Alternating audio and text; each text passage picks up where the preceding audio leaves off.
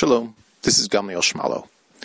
Isaiah 49 presents a dramatic turn in the passages of consolation and encouragement that we have been reading since chapter 40. Until now, Isaiah has been urging us not to give up hope after the Babylonian destruction. The proclamation of Cyrus has called home the Jews after 70 years of exile. Having established roots in Babylon and Persia, we might think such a return is impossible.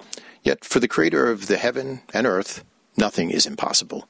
We might think that God has given up on us, but we are told that the covenant is unbreakable.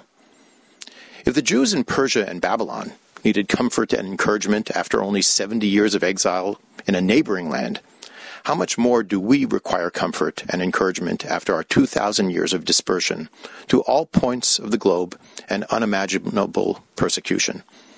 That is now Isaiah's challenge in our chapter 49, as he calls to islands and distant countries, a code for the furthest reaches of exile. All recorded prophecies have some eternal message, but here, perhaps for the first time, Isaiah is speaking to us directly. So if you ever wanted to know what a true prophet would say to our generation, Isaiah 49 is your chance. Isaiah begins by telling us that his divinely ordained life mission, as indicated by his name Yishayahu, is to prophesy Yeshuot v'nechamot, salvation and comfort. But don't expect fluffy platitudes from Isaiah. He may be promising redemption, but verse 2 tells us that his words are like both a dagger and an arrow.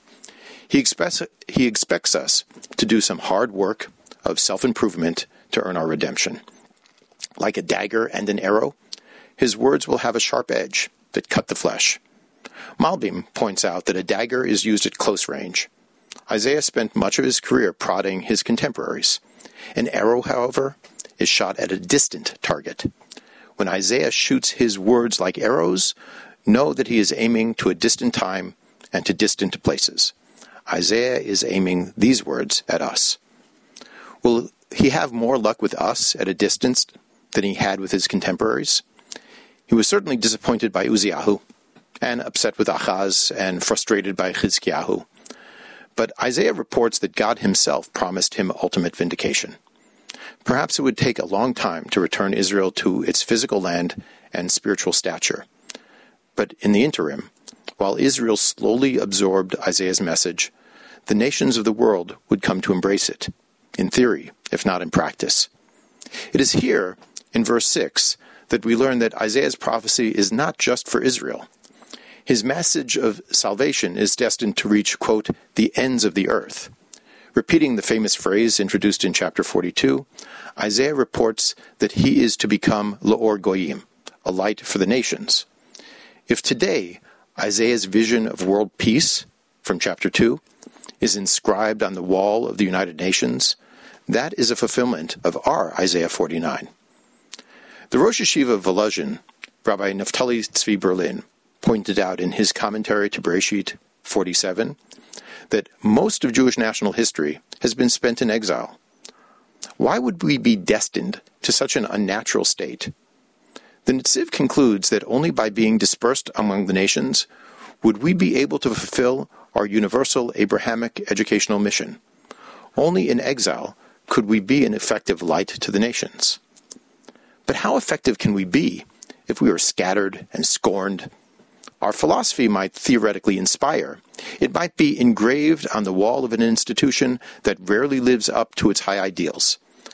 But so long as we are a nation described in verse 7, quote, whom man despises, whom nations abhor, a servant of rulers, can our ideals do more than just vaguely inspire?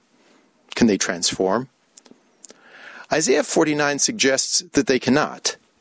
Ultimately, the ideas that we have planted among the nations, like seeds, will only fully sprout, grow, and bear fruit in a time of redemption when the entire world can see that our ideas are not just ideals, but they are also a way of life, both practical and holy.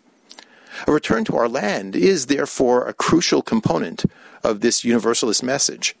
Ironically, Jewish nationalism under God, a Brit Am, is essential for holy humanism. So God promises to protect us in exile, to liberate us from bondage, and to walk us home on raised highways. Verse 14 begins Zion's response to this promise of ultimate redemption, and you may be familiar with it as the Haftorah for Parshat Ekev. In short, Zion is incredulous. After centuries, millennia, in which Jerusalem has sat desolate and barren, she cannot accept the hopeful prophecy. She feels first abandoned and then completely forgotten.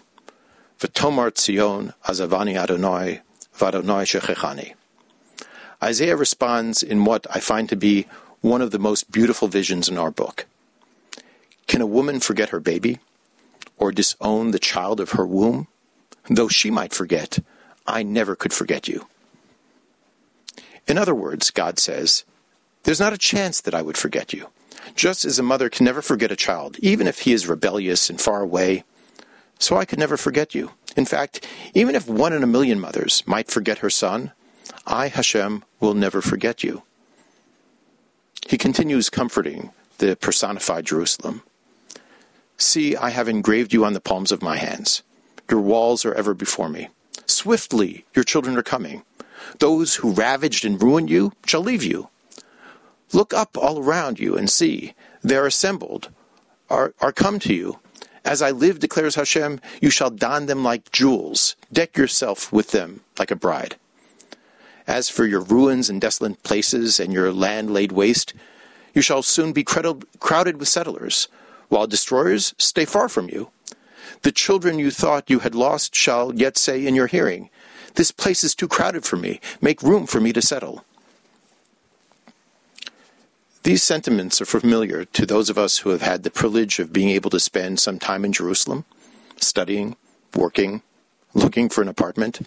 Today, some 2,300 years after Yishayahu ben Amoz, Jerusalem is teeming with people.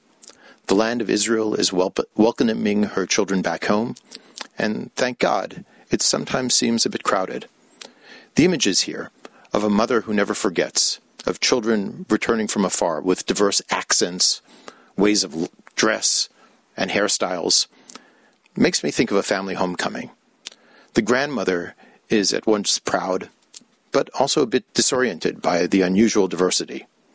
The grandmother may speak Yiddish or Ladino, and here come the young people speaking fluent English or Spanish or Amharic or Hebrew. And she wonders, who are all these strange kids? Until they embrace her and call her grandma or abuela or ayati or safta. Isaiah continues, and you will say to yourself, who bore these for me when I was bereaved and barren, exiled and disdained? By whom then were these reared? I was left all alone, and where have these been? Thus said Hashem Elokim, I will raise my hand to nations and lift up my flag to peoples, and they shall bring your sons in their bosoms, and carry your daughters on their backs. Kings shall tend your children, their queens shall serve you as nurses.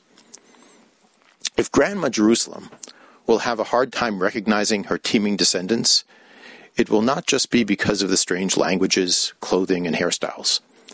The vision of Isaiah is not just that we will come home, but we will come home after having been tended by kings and nursed by queens, having studied in the finest universities on the planet, having worked in the most cutting-edge laboratories and industries, having served as heads of companies and at the highest levels of government.